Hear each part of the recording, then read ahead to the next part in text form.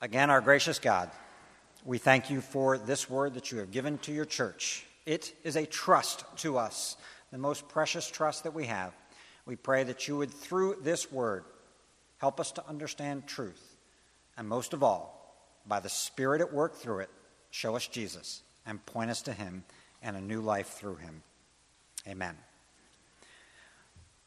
We've got to jump right in today. Let's begin with this simple reality. Anything can be coveted, and anyone can covet. You can covet a stamp or a coin that is absent from your collection, and you would like to have it, as well as you can covet a car, a house, a yard, a job, power, money, influence. You can covet someone else's life. You can covet someone else's spouse. You can covet a spouse, period. You can covet someone else's spiritual gifts. You can covet someone else's church, someone else's pastor. You can covet anything that belongs to someone else. If you're a country, you can covet land. You can covet trade routes. You can covet resources. All of us can covet popularity. Both in Exodus and in Deuteronomy, we are provided with examples of the kinds of things that you can covet. So you can covet a house, you can covet a spouse, you can covet the various animals that are listed in these texts before us. But when Paul reflects on the command, when he repeats the command in Romans chapter 7, he does not supply an object. He just says, you know the command, you shall not covet. It's helpful sometimes to think of the list, but Paul says, listen, you can think of anything you want. Put anything in that slot. You shall not covet this. And you can put everything in that particular slot because the command covers everything. And anyone can covet. This is true, and it's something that we have noted from other passages of Scripture. But this command is no respecter of persons. It does not matter. Your age does not matter, your race, your nationality, your socioeconomic status, and it does not matter in which culture you live or what century or what millennium in which you live. Anyone can covet. If you have a 2-year-old, you know that 2-year-olds can covet. They can't do a lot of things, but coveting they have the ability to do. They can covet a toy, they can covet their attention, they can covet their comfort, they can covet a particular kind of food. If you have a teenager, you know that they can covet. They can covet certain types of clothes, certain types of cars, certain types of gadgets. You know that they can covet. If you are in the prime of your life right now, whatever age is the prime of your life, I'll leave that undefined for a moment. It keeps getting older. But if you are in the prime of your life, you know how much you can covet. And if you're at the end of your life, you can covet someone else's youth, someone else's security, the opportunity that someone else has in their retirement to take vacations because perhaps of their good health or their finances. You know that you can covet anything and anyone, and so it is very easy to agree with the Apostle Paul. This commandment nails us. This commandment nails us to the cross. This commandment comes in and it kills us. Well, we might say the commandment should be for us life-giving, and yet they kill us. I read this quote this week. It is ascribed to a chief of an Indonesian tribal group. You may have heard it before, but I think it's worth repeating.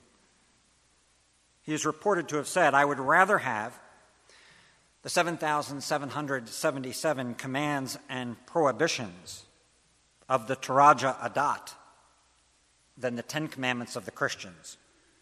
For the 10 Commandments demand my whole heart, whereas the 7,777 ancestral commands and prohibitions leave room for a lot of freedom.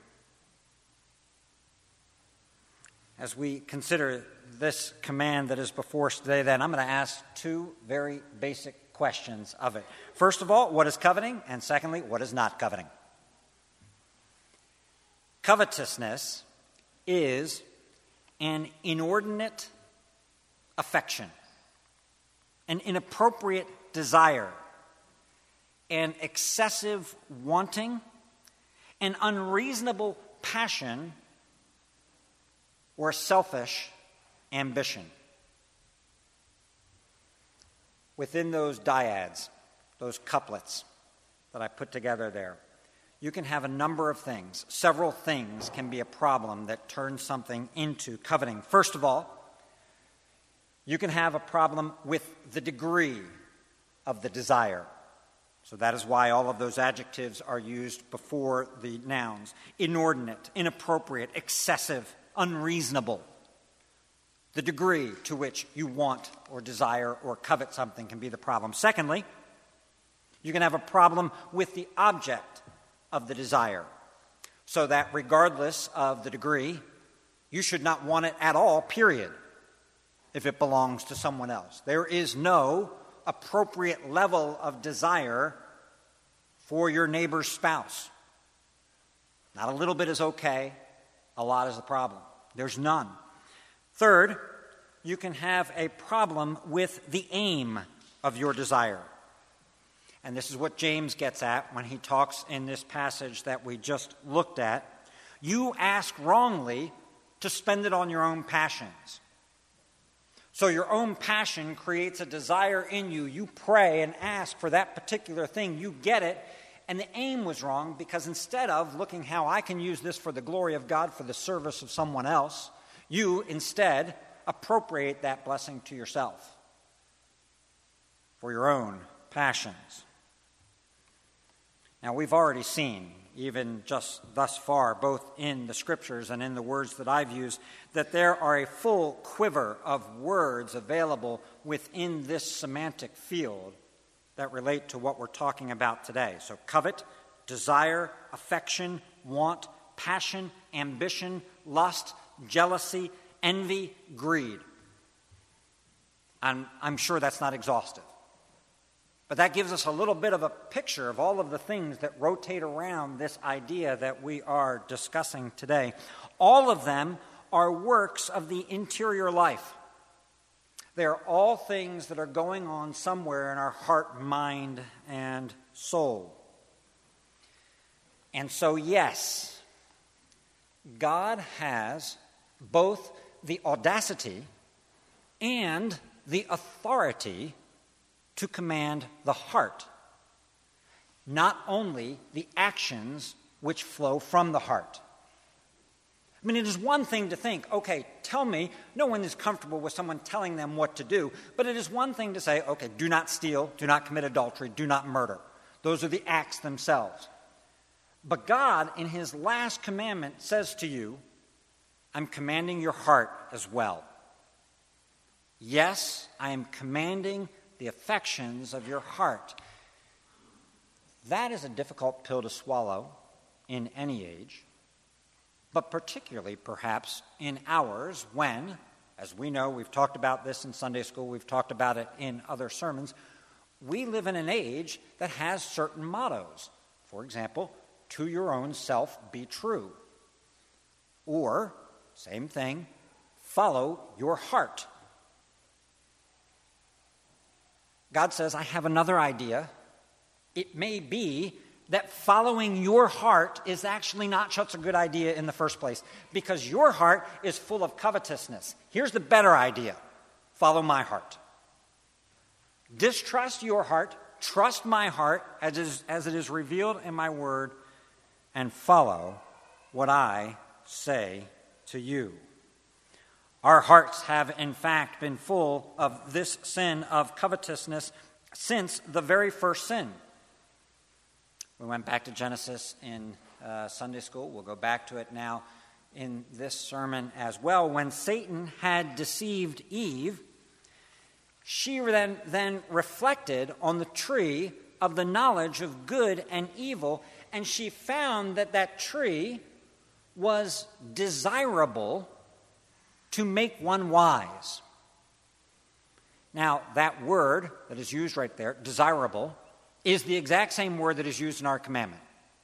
She found that the tree of the knowledge of good and evil was covetable.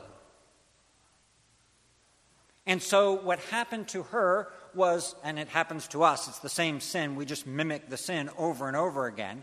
It was a wrong degree of affection expressed towards the wrong object, a tree from which they had been forbidden, and finally, to the wrong end. She was seeking a wisdom outside of the wisdom that God was giving, a wisdom that she could discover through a means that God had forbidden. The wrong aim. Every sin that we commit is something of the same exact sin. And ever since then, we can recognize then, going from that to Genesis chapter 4, that sin has a desire for us. So remember the story of Cain and Abel and the words from God to Cain. Its desire is for you. It wants you. It's passionate for you. Sin covets you. That's not exactly the same word there, so don't mess that up.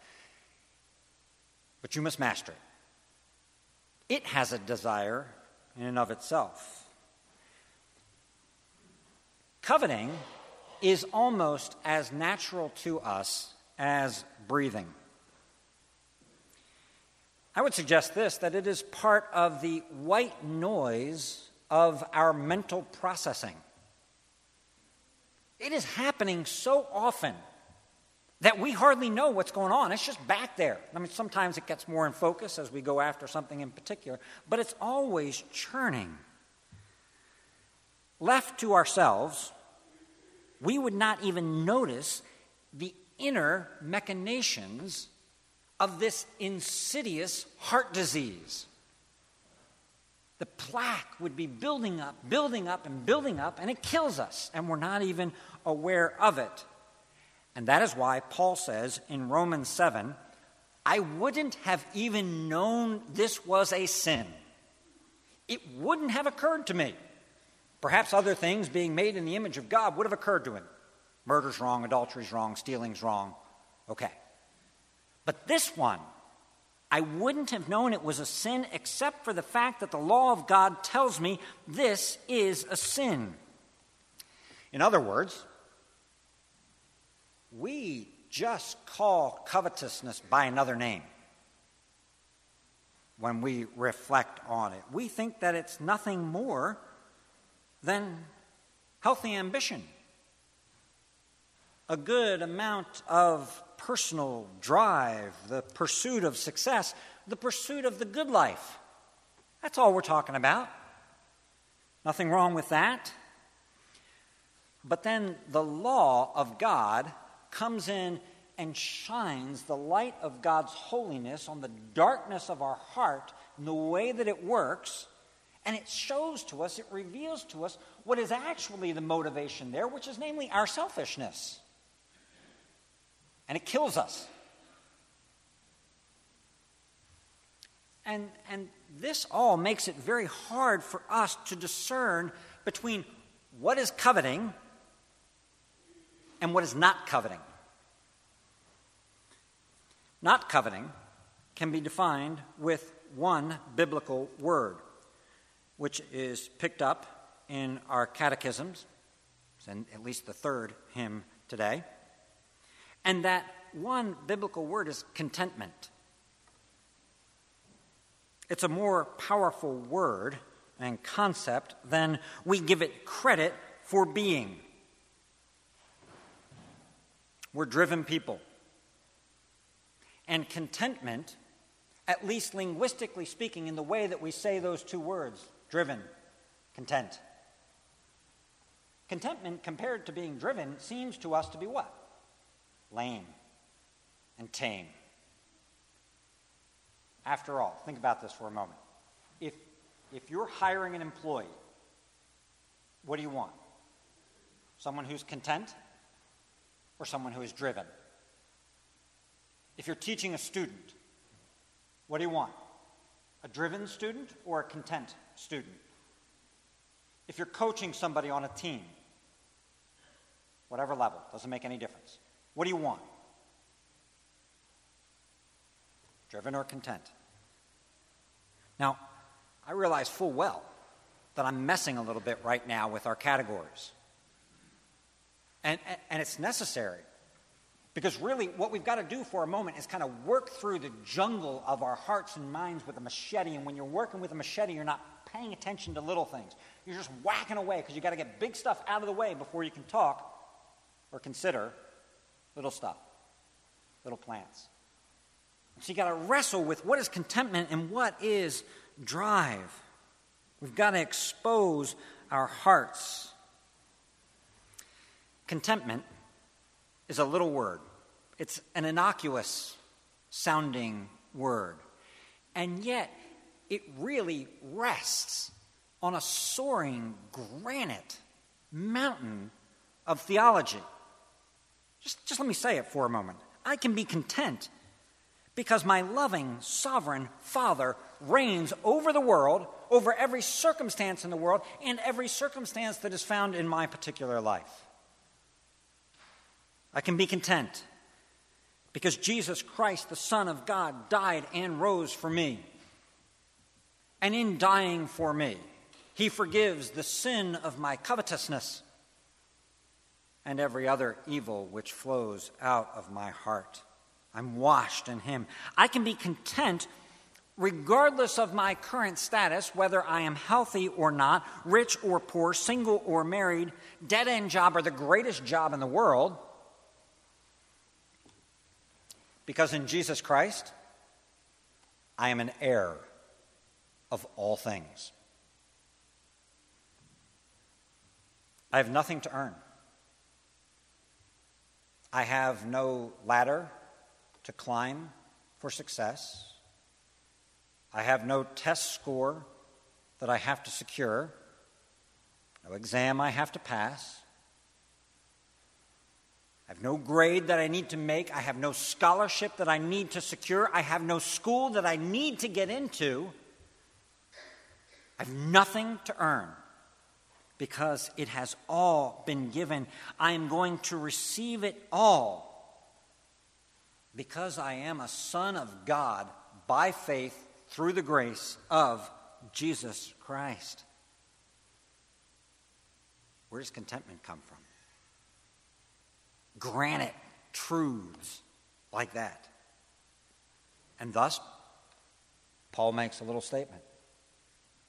If we have food and clothing, with these we'll be content. Do not fall for the lies.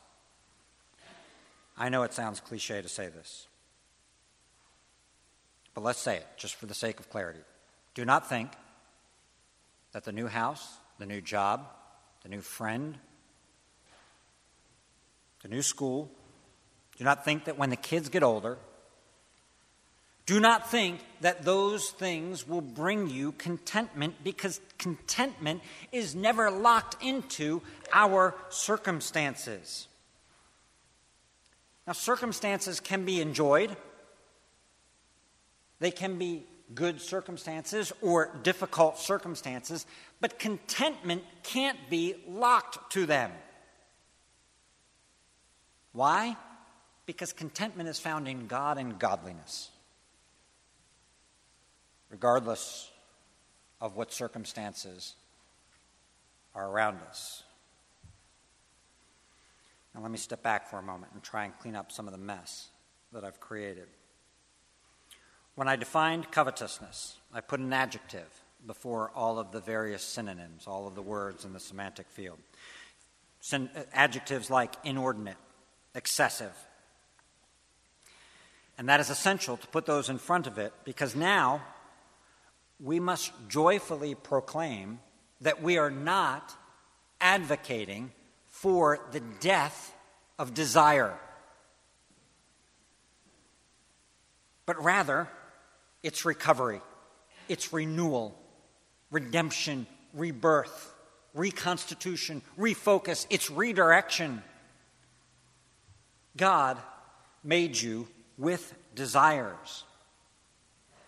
Everybody's got a hungry heart, and it's not because of sin.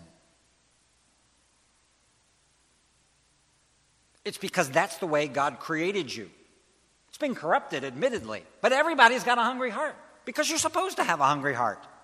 Because if you don't have a hungry heart, you have no idea what it means to be satisfied. And God would have you satisfied. Let's go back to Genesis again for just a moment. I'm going to read a verse to us that we've looked at a number of times. Great verse out of Genesis chapter 2.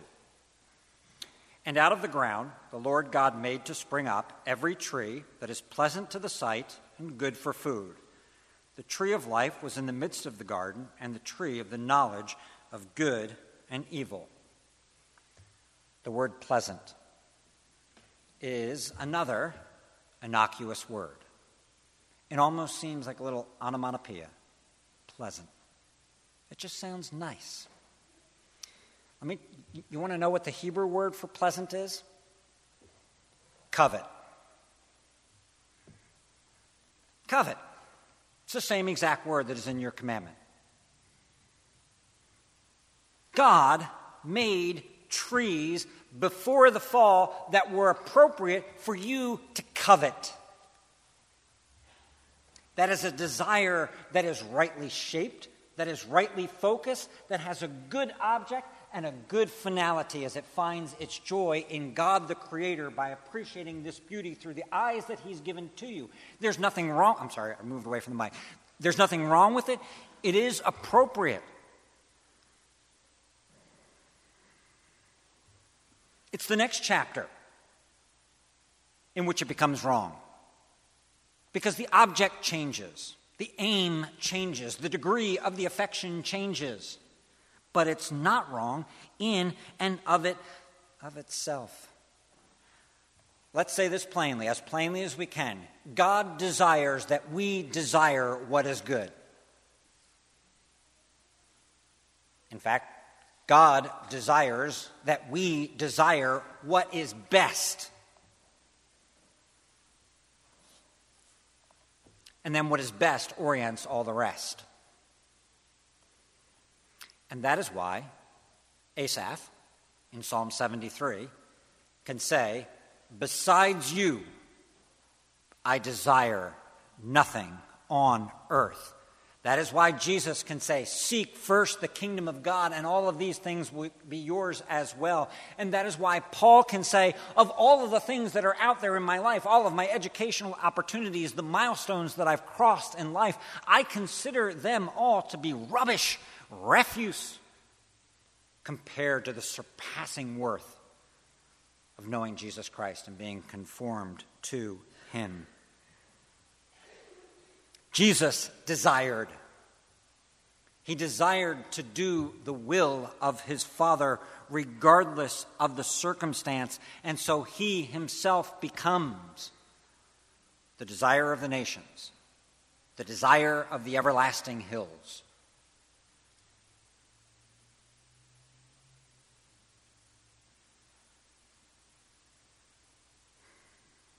And you have become His desire.